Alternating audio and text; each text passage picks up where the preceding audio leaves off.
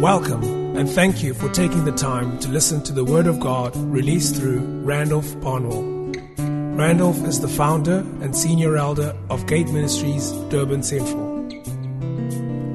Be encouraged to access free additional resources for your edification at randolphbarnwell.com. Great grace, peace, and mercy from Christ be multiplied to you as you listen to this teaching. This is our third segment in this session. For those of you that have missed the first two, I will encourage you, I will email you my notes on this in the week sometime, once I get it finalized and edited. But then listen to the audio teachings as well in session 1 and session 2. Basically, we are doing a prophetic teaching on Psalm 24. It's not a teaching doctrinally as I would normally do, like I've said. It's simply a prophetic impression God gave me that in this season, this house needs to lift up your heads. Right?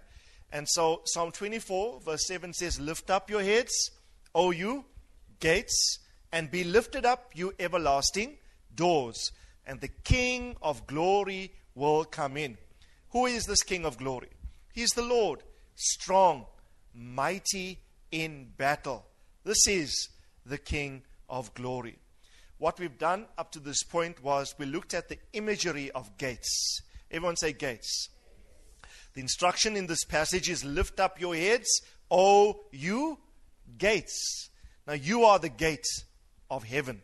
You are the gate of God. The church corporate is the gate of heaven. From Genesis 28, we've concluded that.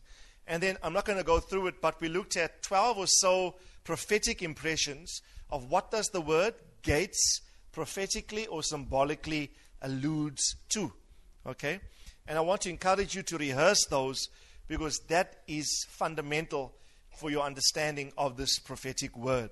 Okay? Lift up your heads, O you gates, and be lifted up, you everlasting doors. What I want to do in this third segment is focus on the imagery of heads.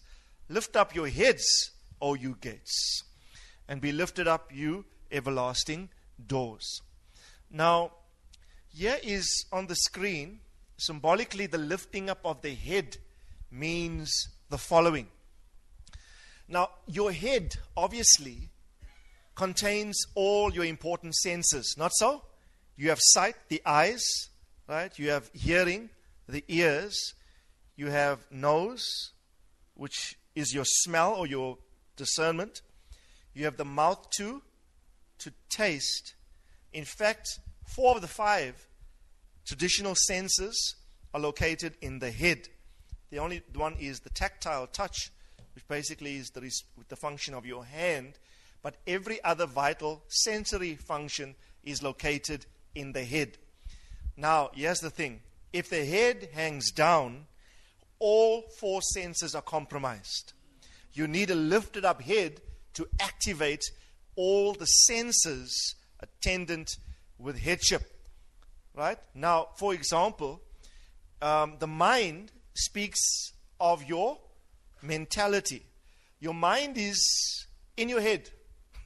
Your brains are located in your head. And the mind alludes to a belief system. The mind alludes to thought process.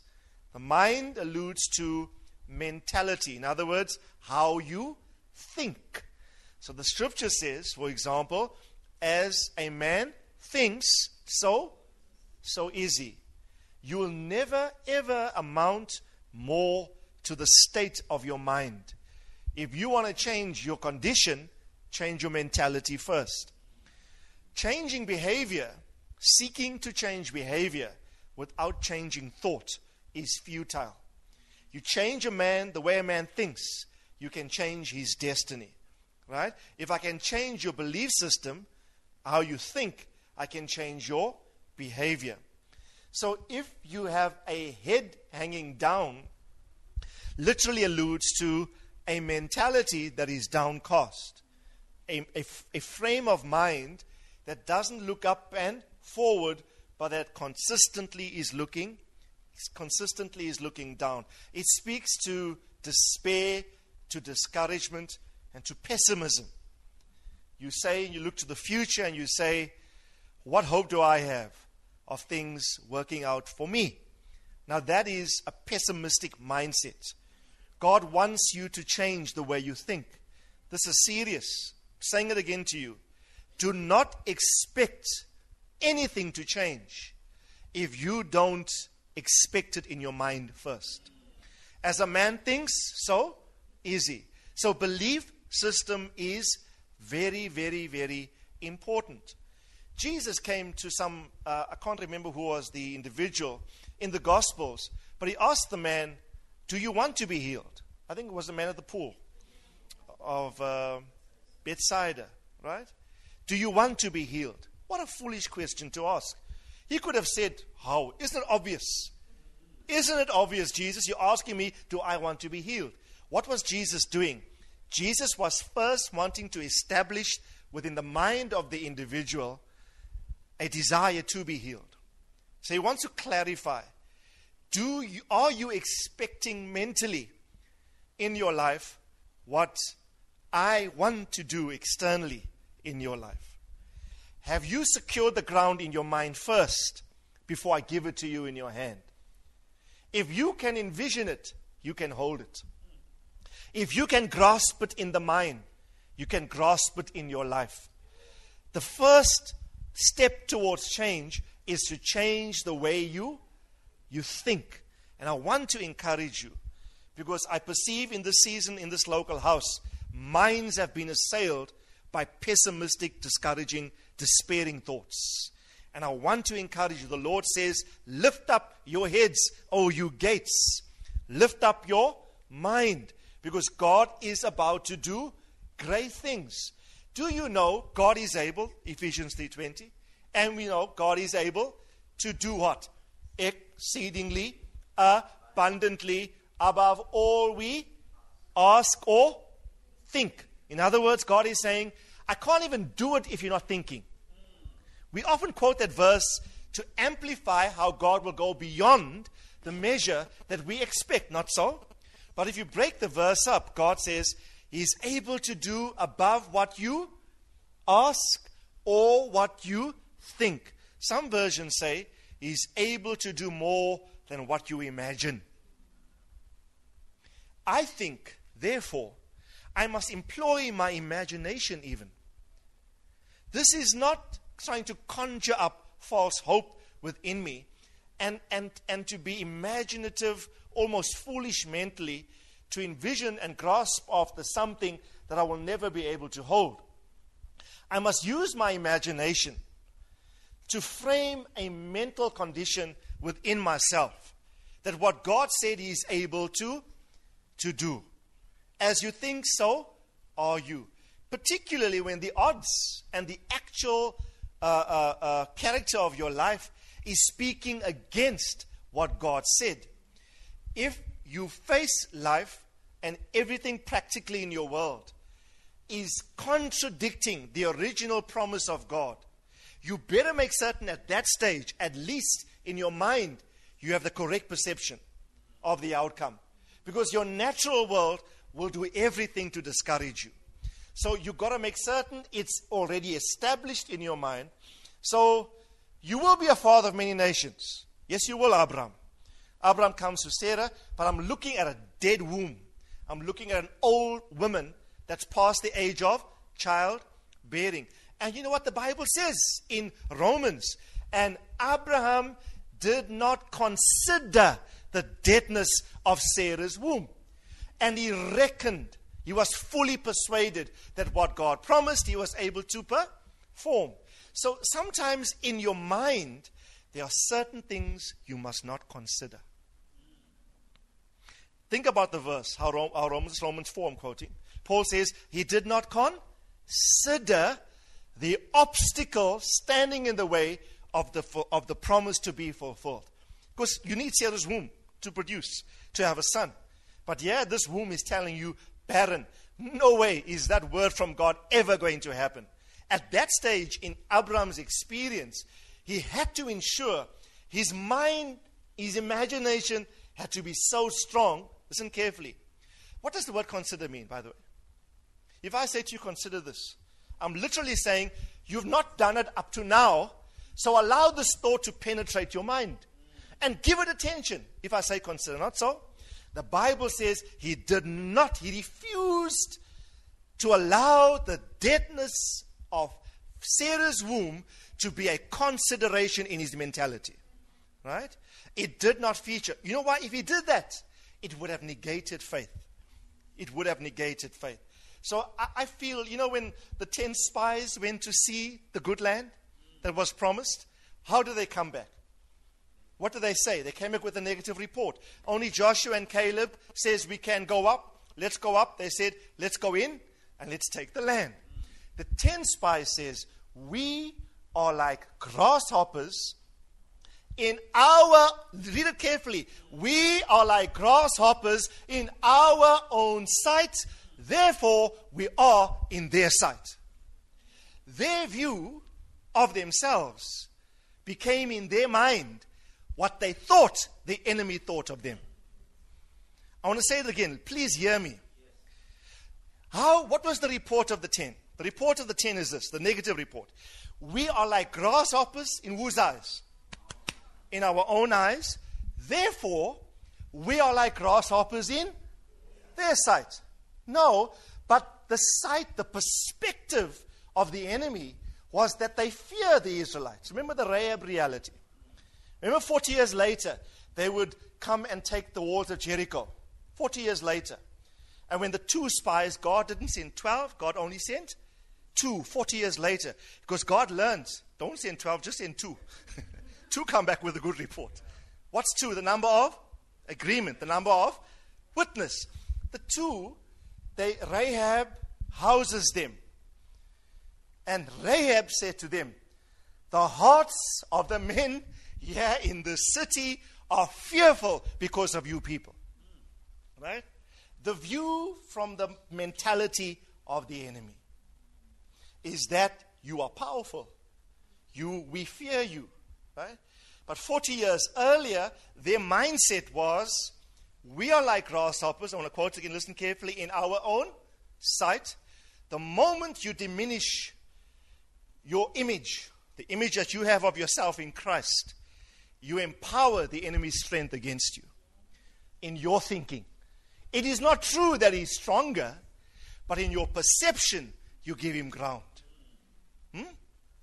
So don't give the enemy ground. The mind, I want to encourage you, church. I didn't plan to say all of this. It's not even in my notes. I'm speaking prophetically to you. Have in this season, do not be weak mentally. I want to say it again. All of you must tell yourself, look at yourself in the mirror. Your name again, sorry again is? Tabani, you must say to yourself, look, Tabani, call yourself by your name. You're looking at yourself, you Tabani. Now Tabani is talking to Tabani in the mirror. Tabani, be strong in the Lord your God. Have a strong mind, because what you're going to face out there is going to contradict the will of God for your life. But there are certain things, Tabani, that you must not consider. Certain considerations don't factor in to your thought process. Don't lodge them there, because they're going to negate the faith that you have. And the moment you think of yourself as inferior, in your perception, you empower the enemy against you. Amen? And I want to encourage you, be strong in the Lord and in the power of His might. Amen? Tell your neighbor, have a strong mind. It must have taken guts for Abraham to testify to all his old friends on the Friday night campfire when all the old toppies got together. 100 plus braai. Only 100 plus is invited to this braai, and Abraham's there with his friends. And the guy says, oh, how's it? Abe, what did the Lord say to you? He says, hey, God said to me, I'm going to be a father of many nations. Hey, but you don't even have one son. No. What the book of Hebrews says, he reckoned himself a father. Reckon is an accounting term in the Greek. He did the calculations, and he installed the mentality. When we even say it in slang, hey, what you reckon? How you reckon? I reckon this, I reckon that. No, we use it in the slang. But reckon means there's a firm belief system that I have in my mind that is unalterable. unswerving. I will never depart from that position. Even if in my world, every factor seems to be working against me, but I will remain resolute and strong in the Lord. Amen. So I want to encourage you, do not be weak-minded. Be strong-minded. Okay? Then it also alludes to lifting up your head. Your eyes speak of sight or prophetic perception. I was glad Sean read that scripture in Genesis 13 today, because I was going to make reference to it. Lot lifted up his eyes, but God instructed Abraham to lift up his eyes. And I like what Sean stressed. He lifted up his eyes, but saw a valley. Lifted up his eyes, but saw downwards. And he made a carnal decision, listen carefully, based upon a human estimation of which part of the land was more beneficial for him to live in. It was not a spiritual decision. It was a carnally rooted humanistic decision as to which land will best satisfy my need for wealth. Right? What does Lot's name mean? Veiled. Can't see. So Lot is one that lacks spiritual sight. He chose the best land by all natural standards. It was the best if you look at it purely in the natural. But where was it toward? It was towards Sodom and Gomorrah. Did Lot become part of Sodom and Gomorrah? Now that verse says he pitched his tent towards Sodom and Gomorrah.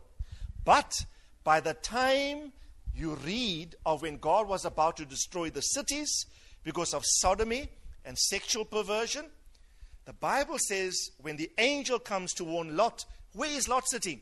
Lot is sitting in the gates of the city. Not even in the city, he's sitting in a position of leadership in the city. So the thing that he positions himself towards, inaccurately, he becomes assimilated into the culture and even becomes one in leadership that is supporting the culture. Be careful about lifting up, listen carefully, here's a warning. Be careful about lifting up your own eyes unmotivated by God. And listen carefully. Do you think, why did Lot leave Abram? What was the cause? Strife. Listen carefully. There's two strifes mentioned in Genesis 13. The Bible first says there was strife between the herdsmen of Lot and the herdsmen of Abraham. By the time Abraham calls Lot to address the issue, Lot displayed no willingness to resolve the matter. Because the Bible says both men were very, very wealthy. Don't have time to paint the history out. But essentially, Lot got wealthy because of Abraham. The grace for wealth was transferred to Lot. Now their herdsmen, because both guys had huge amounts of cattle, their herdsmen are at strife, and Lot displays no willingness to solve that issue. By the time Abraham calls Lot, this is the words of Abraham. Let there be no strife between your herdsmen and mine, semicolon, and between you and I. What had happened? The strife of the herdsmen became the strife of Lot and Abraham. There was no strife between Lot and Abraham, but a strife outside of them became their problem. Be very careful of somebody else's strife becoming your strife. Because from a position of strife, you can never lift up the eyes. If you do, you will do it carnally and make a humanistic decision, listen carefully, that might benefit you for the short term. Because it did say it was a land like the land of Zoe in Egypt. Well watered everywhere. And it was vast. But what's the last word you read about Lot in the scriptures? What is his last end? Where is he living? In a cave. Right? So how can, the Bible says it's the end of a matter that counts. Right? So I want to encourage you. The Bible says, now when did God instruct Abraham to lift up his eyes? If you read it carefully, let me quote the verse to you. This is Genesis 13. Bible says, and now the Lord said to Abraham, after Lot had departed from him, lift up your eyes. You look north, south, east, west. For all the land that you see, I will give to you and to your descendants forever. The moment the Lot factor was removed from Abraham's experience, it unveiled Abraham's perspective. Lot cannot see. What does the name Lot mean? Veiled. He cannot see him for himself, but he subtly influences those around him not to see as well. So the moment you take Lot away from Abraham, what happens to Abraham's sight? Wow, 4-dimensional. North, south, east, west. I can now see. Now, let me just say this. The moment, what does Abraham mean? Remember in Genesis 13, he is not Abraham. He's still Abram. What does Abraham mean? Exalt. Everyone do this. You know, I got my strange actions, remember names. Veiled. Whenever, all the conferences I go to, if I say Lot, even if I say Lot, I'm not talking, I just do this. It's like just in me, Lot or veiled. When I say Abram, immediately you'll notice my gesticulations. I can just be talking about Abram, even in my lounge, to someone and I say, Abram. It's like, I'm reminding myself, his name means high father, exalted father. Listen, prophetically, you elevate or you accentuate the principle or you amplify the principle of father in the man. Could Lot do that to Abram? Could Lot see Abram? Oh, you know what? We say Sean, or we say Lillian, or Coraine. We call each other by names. But in Hebrew culture, if Lot is calling Abram, yes, he's calling the name, but he's saying, oh, hi, Father. He's saying, you are the exalted Father, but I can't see it. You are this, but I'm this. You have a strength of a fathering grace in you, but I can't see it. So listen carefully. What I can easily depart because of strife. Right? That's why listen carefully. Never allow the strife of brothers as reason enough for you to disconnect from fathering grace. Right? One of the most dangerous decisions one could ever make. Right? What does Orpah's name mean in the book of Ruth? Remember Ruth and Orpah? Orpah's name means stiff-necked. Have you ever had a stiff neck? We're talking about practically. I only can remember once in my youth. This is the most terrible, I think, thing ever to experience. I would never want a stiff neck. You know what the Bible says stiff-necked people are indicative of? God talks to Israel. He says this nation, this rebellious nation, a stiff-necked people. So stiff-neckedness is always rebellion. Did she follow Naomi? No. Who followed Naomi? What does Ruth's name mean? Somebody worth seeing, but the root of Ruth, the root meaning of Ruth, is sight or from seeing. So, question, can Ruth see what Naomi represents? What does Naomi's name mean? Good, pleasant, agreeable, but the root of Naomi is what? Grace. So there's three people. There's Naomi, there's Ruth, and there's Orpah. Of the two potential sons, Ruth and Orpah, who can see what Naomi represents? Ruth. Listen carefully here. Now please listen carefully. Even when Naomi says, I have nothing for you girls. I don't even have sons for you. Go back to land of Moab and find husbands and marry them. Right? You'd rather go because I have nothing for you. Who remembers what Naomi said when she came into Bethlehem? She says, I went out full. How am I coming back? Can Ruth follow an empty father? Ruth is seeing something not based upon natural things that Naomi has or hasn't got. Ruth's sight, everyone say Ruth's sight. Ruth's sight is deep into the fabric of this mother, potential spiritual father's spirit. Right? Because in fact, what did Naomi say? Don't call me Grace. Don't call me good. Don't call me pleasant. Call me what? Call me Mara. What does Mara mean? Was Naomi at that stage bitter? Yes. What did Ruth see? Ruth saw beyond the bitterness of a potential spiritual father to see the latency of grace in the vessel designed to bring her into redemption. Orpah, unfortunately, could not see. And so Ruth makes a decision to follow, and you know the rest is history. Right? She's fully restored. Orpah goes back to who? Moab and its gods, it says. It's, in other words, it's not just a decision to go back to Moab, it's a spiritual decision. Because it says she went back to Moab and its gods. And the gods that the Moab served was Chemosh, which killed sons in sacrifice as they worshipped this heathen deity. Kill sonship, right? That's the domain that she goes into. So I pray, everyone say, lift up your eyes.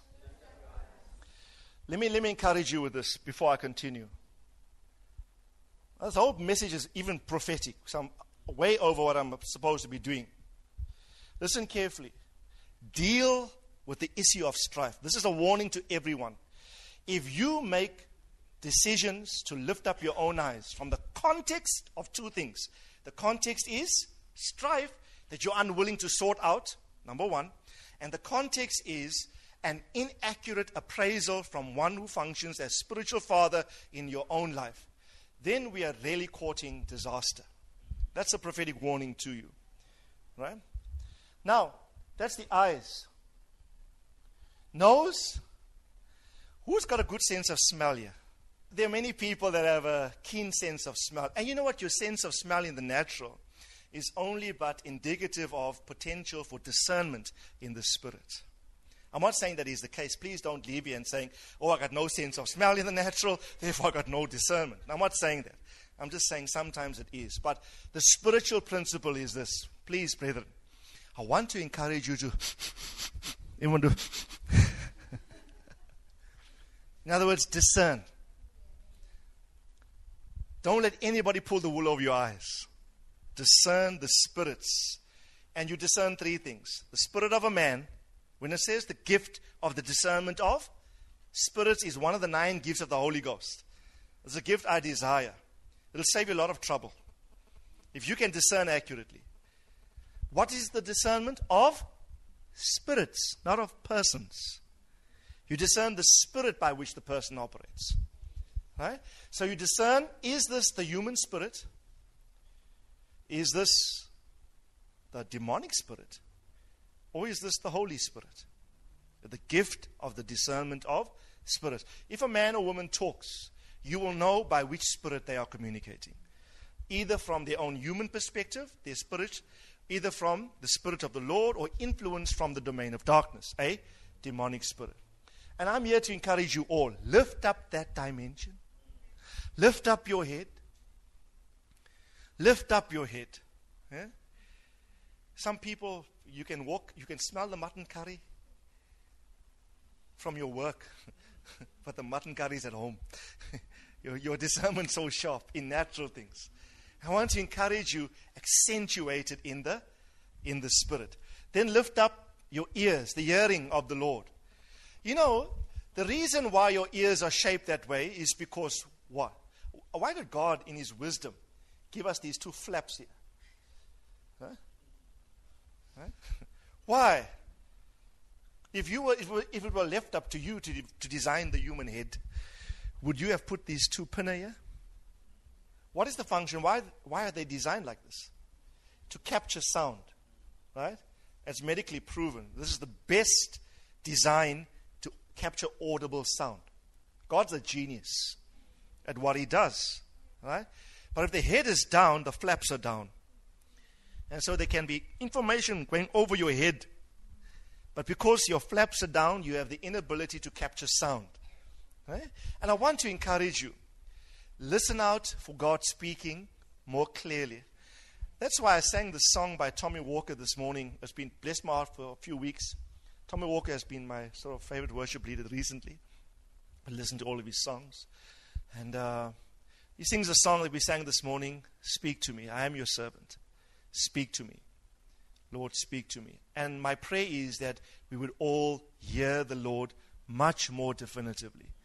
I'm saying this to activate you. God's going to speak to you more than he has ever spoken to you before. But your position must be lift up your head. Right? Lift up your mind. Lift up your mentality so you can capture the sound of God's speaking. He who has an ear to hear, let him hear what the Lord says to the churches. And then lastly, just quickly, your mouth is your taste and your utterance. And I want to encourage you, be careful as to what you declare in the season. Be careful, listen carefully. Here's a word of a warning.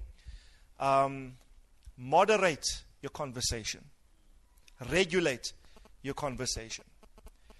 Watch what you say and with what spirit you speak. John 5, remember we read the scripture? John 5, I think verse 49, Jesus said, the Father taught me what to say and how to say it. It's not just important what you say, it's important in what spirit you communicate. So forget the foolish jesting. We spoke at length about this in the series on words of our mouth. Forget the coarse jesting. There's two jesting spoken about in Paul's letters. Foolish jesting, right? Coarse jesting, right? Laughter is good, but if you are laughing all the time over foolish stuff, it points to the quality of the conversation being unsubstantive, right? And God is wanting us to speak on more substantive things, referencing His will. Amen? And so forget the flattery, forget the coarse jesting, forget inaccurate speak, forget speaking in doubt, forget speaking in unbelief. Watch the words of your mouth. Remember Abraham's words to his young son as they went up the mountain? What did they say? When Isaac asked, I see the wood, I see the fire, where is the sacrifice? So what was Abraham's words then? God will provide Himself a lamb. Right? So in the process of your trusting God for things, don't confess negatively. Keep your faith confession strong. Right? Keep confessing the right thing. Tell your neighbor, lift up all your senses. Right. I mean, okay, I'm just quickly glossing over this. Each one can be a whole session on itself. But all I want to just drop this in your spirit. Lift up, have a heightened sense of perceptivity and sensitivity in all domains in your spiritual walk right now. And I'm having such powerful dreams in the midst of powerful pressure. I don't know how you say that. Okay. There's some stress and pressure. And on two occasions, I went to sleep last night with absolute peace, but contemplating something. And I said to the Lord, and I was singing a song as I slept. I said, Lord, speak to me. And literally my whole dream was I was preaching at a conference. And when I woke up, I remembered the subject matter. The Lord gave me a new sermon to be released sometime later. I literally remembered thoughts. Right? And the Lord invaded me. What was God doing? God is saying, I'm heightening your senses. I'm picking up your capacity to receive. God is speaking all the time. It's just that we are not poised to receive. Who would like their dreams back? I say, God, I want my dream world back. I want to give it over to you. Speak to me. Even in my dreams. Communicate with me. Even in my dreams. Let's go on. Okay, that was just an introduction. Should have been. Okay, but the Lord had His way. Dropped head syndrome is a medical condition. It's called chin on chest also. Where a person, because of weak back muscles, particularly the upper back, or the curvature of the spine, and there are many other causes, but those two are predominant, where the person walks like this, and it's virtually unable, they can't, no matter how much they try, they can't lift up the head, because the upper back muscles are weak, or the spine is unduly curved. And particularly, when muscles aren't used, they're rendered atrophied, is it the word? What's the medical term? Atrophication. Okay, all you doctors. Right? And so, through lack of use sometimes, some of us have been in the space so long. Yet the Lord saying to you, lift up your head, and you're saying, but Lord, this has been my position all these years. I'm just here to tell you there's grace for this today. God will lift up your head. God will give you the victory. But God wants your compliance. At least God is saying, do you want to? Do you want to be healed? Because I'm able to do it for you. Right? The Bible says in Psalm 3 verse 3, God is my shield. Thou, O Lord, are a shield for me. You are my glory, and you are the one that lifts my head. Amen. Lift up the head that hangs down. I just want to encourage you with, let's go on, with 2 thoughts before we leave. 2 thoughts. Everyone say 2 thoughts. There are many, but we'll just do 2 today. Firstly, here's the point. The will and the ability to speak against inaccuracy. 2 things you must have when you see something that is wrong. You have to address it. Not to speak provides tacit approval of the thing. Not so? If I don't address an inaccuracy, you provide tacit approval. In fact, you are endorsing something by your lack of addressing it. So silence on a matter is a subtle form of surrender. Right? Now, do you recall John the Baptist's head was severed from his body? Remember, John the Baptist spoke up against the illegal marriage and union between Herodias and Herod. Remember? And for that he was incarcerated, and ultimately the daughter asked for his head, and they brought his head on a platter. Now, decapitated head is like the ultimate, I think, expression of dropped head syndrome. Your head is dropped forever, right? Because it's decapitated, right? So, a decapitated head and one that hangs down represents one who no longer stands up against inaccuracy, immorality, etc. In other words, because if your head is decapitated, you have no voice, right? You have no thought, no mind, no view on the issue, right? And they've effectively removed your voice. I want to encourage us, avoid decapitation, right? You might have your head, but you can be in the midst of inaccuracy, not speak up against it. But you're functioning with decapitated head, right? I want to encourage you, if you see something inaccurate at work, with wisdom approach the issue, but speak up against that which is contradicting the will of the Lord for your life. Amen? Now, here's the final encouragement. This is what I really want to get. Let's go on after this. After this, quickly. After this. Yeah. Okay, let's go back to those 2 verses of Scripture in Psalm 3. Psalm 3 is a powerful psalm, not so? What I want to leave you with is, and I shared the verse with you in an email this morning, that God wants you to lift up your head because He wants to fill your head with hope. Everyone say hope. Right? Now in Psalm 3, David said this, "O Lord, how many are my adversaries? They've increased. Many are rising up against me. Many are saying of my soul, there's no deliverance for him in God." Now, how much of a more worse position than one can get to when, listen carefully, the context is this. They're saying of David. He's saying to the Lord, "Lord, there are many. How increased are they that trouble me? In fact, there are many that are rising up against me. And their testimony of me is, they are saying about me, there's no help for this guy. Not even his God can help him. In this one, not even God's going to bail him out." Right? So David finds himself in this terrible situation of utter hopelessness and despair, where the view of the world is, even his God has forsaken him. So he feels all of this. But, tell your neighbor, you also have a but. Yeah? But, and I like the way the verse starts, but, that is your perception, but, and he says, he turns, what does he do? Takes his perception off the view of men. And he looks upward, "But thou, O Lord, but you, O Lord, you are a shield about me. You are my glory, and you are the one that lifts my head. I want to encourage you this morning, lift up your head. Lift up your eyes, for your redemption draweth nigh. Lift up your gaze toward the one that is able to lift your head. People might have looked at you and say, not even God's going to help you through this one, my bro, my sister. You are lost. There's no way back for you. And that might be the view of many, but your position is, but God. But God, you are the lifter of my head. Right?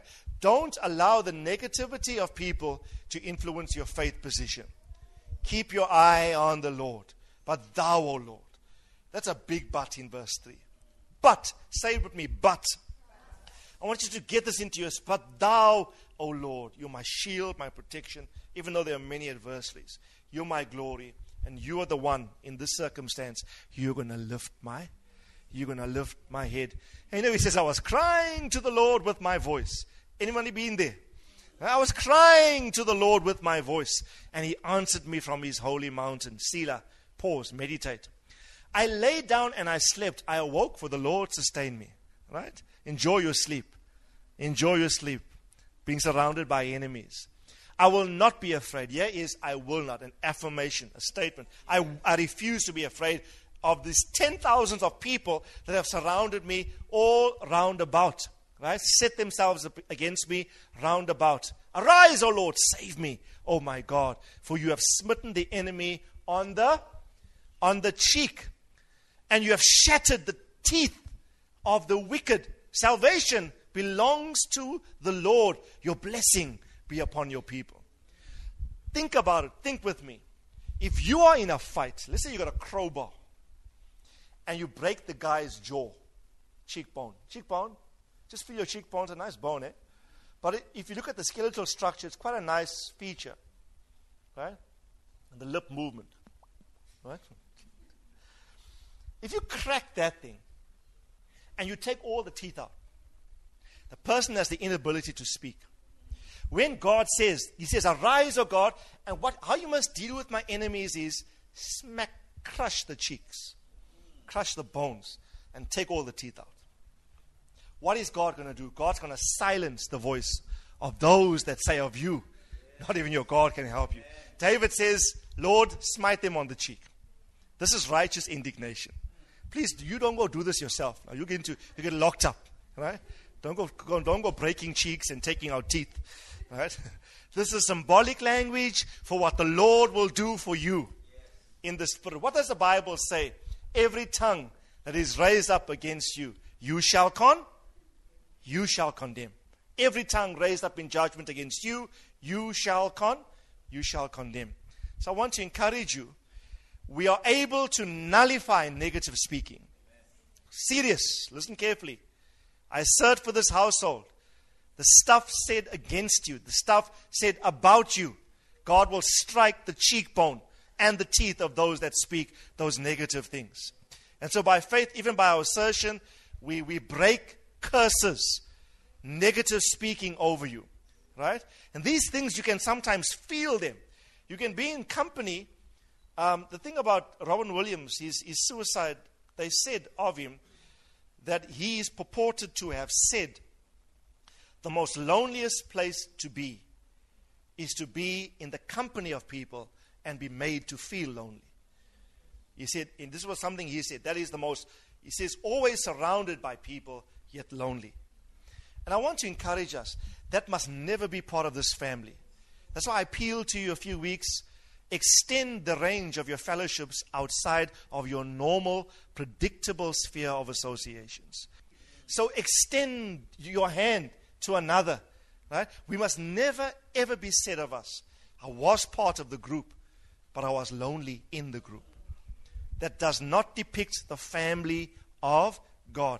And this is my heart. If you hear my heart as a father in the Lord, I want to encourage you, reach out to others. Reach out to others. Right? And go out of your way to entrench the family ethos in our house. Amen? Would you do that? And so I want to encourage you that you must not be privy to this, the negative speaking. You must only speak words of grace. The Bible says that He's able to edify those that hear you. Amen. So everyone say hope. I want to encourage you. You can be like David was, surrounded by your enemies. But God is your shield. Right? There's a way out. Amen. Just quickly, next slide. 2 more slides. David said this in Psalm 27 verse 5. He will hide me in His shelter in the day of trouble. And He will conceal me under the cover of His tent. He will lift me high upon a rock. And now my head shall be lifted up above my enemies all around me. And I will offer in His tent sacrifices with shouts of joy. I will sing. Who enjoys singing? I love to sing to the Lord. Amen. I think it's a powerful expression of faith and praise and confidence in the Lord. And David said, even my singing is going to go to another level. Because God's going to lift up my head above all of my enemies. Amen. Now, this I want to leave with you as we close. I just felt this morning while praying. Slotted it into my notes. In Hosea chapter 2 and verse 15, it says the following. Verse 14 and verse 15. Therefore, behold, talking about Israel, God says, I will allure her and will bring her into the wilderness. And I will speak comfort to her. Right? I will speak comfort to her. Where is the comfort spoken? In the wilderness, in the season of your greatest testing. The wilderness always speaks about a realm of testing where sonship is approved and validated. Okay? Now it says, for example, God's going to speak comfort to you. And yeah, God says, I will give her vineyards from there. Where is there? Where is there? The wilderness. What does God give in the wilderness? Vineyards. That speaks of providence. Provision. And He says, and the valley of Achor as a door of hope. She shall sing there as, how will the singing be? As in the days of her youth, as the day when she came up out of the land of Egypt. Now you know what happened when they came out of Egypt. They crossed the Red Sea, and what did Moses do? He wrote a song. It's recorded in Exodus 15. Right? The Lord is my strength and my song, and He has become my salvation. Right? He talks about the horse and the rider were drowned in the midst of the sea. What did Miriam do? That song was sung. She took the tambourine, and she led all the women in a process of dance, and they sang joyfully unto the Lord. Right? Sound of emancipation, the sound of freedom, the sound of deliverance from 430 years of oppression. Who would not sing in that context? Who would not sing if you were born a slave? Let's say you were 40-year-old at that stage. Your father was a slave, your grandfather and your great-grandfather and your great-great-great-grandfather a slave. You were a slave born into slavery, and now you came out. Would you not sing? God says, listen carefully, I am going to cause you to sing, Israel, just like the kind of singing I heard when you came out of Egypt. Right? You might be in a wilderness now, but God says, I am going to transform your wilderness into vineyards. And in fact, the valley of Achor, and Achor means trouble. Who's had some Achor? Maybe not Achor, yours is Ana. Who's had some pain? Who's had some tribulation? Okay, my both hands are up. Right? Who has some sorrow? God says the valley of Achor will become a door of hope. Lift up your heads, O ye gates, and be lifted up, you everlasting doors. You are the door, right? And so part of the imagery prophetically of door is a person that is filled with hope, right? A valley is a door of hope. Doors speak of, what do you do to doors? You open them and you go through. Doors speak of entrance into another realm. Hope speaks of what? Hope is a mental attitude of expectancy regarding a positive outcome in the future. Listen carefully. Hope is a mental attitude regarding the positive outcome or the outcome of something positive in your future. If you ask the person, do you have hope? The person say, no, I wouldn't have hope that things will change. In other words, they're pessimistic regarding their future. What does Hebrews 11 verse 1 says? Now faith is the substance hoped for, the evidence of things not seen. Faith is substance hoped for. If you have faith, you also have hope, right? If faith is present, hope should be present also. And while hope's rooted in a positive outcome to something in the future, faith is in the present. Faith says now faith is. So now you have already a firm conviction that things will turn out positively for me as in my future. So I want to encourage you, don't allow pessimism, despair, a lack of faith, a lack of hope to settle in your heart. You know what? The amazing thing is this: the valley becomes a door. The entrance into this realm is the experience of pain. Right? So I want to encourage you, don't allow your present valley to be your discouragement. Say to yourself, okay, I know we're going through this. I know we're going through much. But this that we're going through is actually God's means of a door into another realm filled with hope. Such hope, listen carefully, where wilderness becomes fertile vineyard. Such hope and such things He would do, kind of singing and responses we're going to have to the Lord was akin to what happened when God delivered us from the land of Egypt. That's why I said to you to sing. Practice hope by singing like you've never sang before. Sing like the thing is done. Sing as though your breakthrough is already had. This is the firm position of one whose head is lifted up to the Lord. Amen. So would you sing? Would you be filled with hope? Tell your neighbor your valley is a door. It's a door of hope. Amen. And I pray that we would all leave here with full hope, with full expectancy that God is about to do great things. The King is about to come in. Amen. The King is about to come in. Lift up your hands to the Lord as we pray. I thank you, dear Father, for your word. We choose to believe your word more than anything else. The valleys of our lives will become a door of hope. Opportunities for entrance into the next design, the next realm, will become our experience. I pray great blessing be upon all your sons. Fill us with expectancy regarding the future. Help us not to be pessimists that things will get darker and bleaker. We refuse to believe that, for your plans towards us are good plans, declares the Lord. Plans to give us a hope and a future. Thank you that with our hope we have a future invested in the plans that you have given to us. I pray great blessing. Father, I ask that the present valley of Achor be turned into doors of hope in this season, Father. Do it speedily. Thank you for great deliverance. Thank you for great doings of the Lord in our context. We choose to lift up our heads. We are your gates. We are your doors. We choose to have a lifted up head position. Thou, O Lord, are shield. You are my glory, and you are the lifter of my head. In Jesus' name, amen and amen.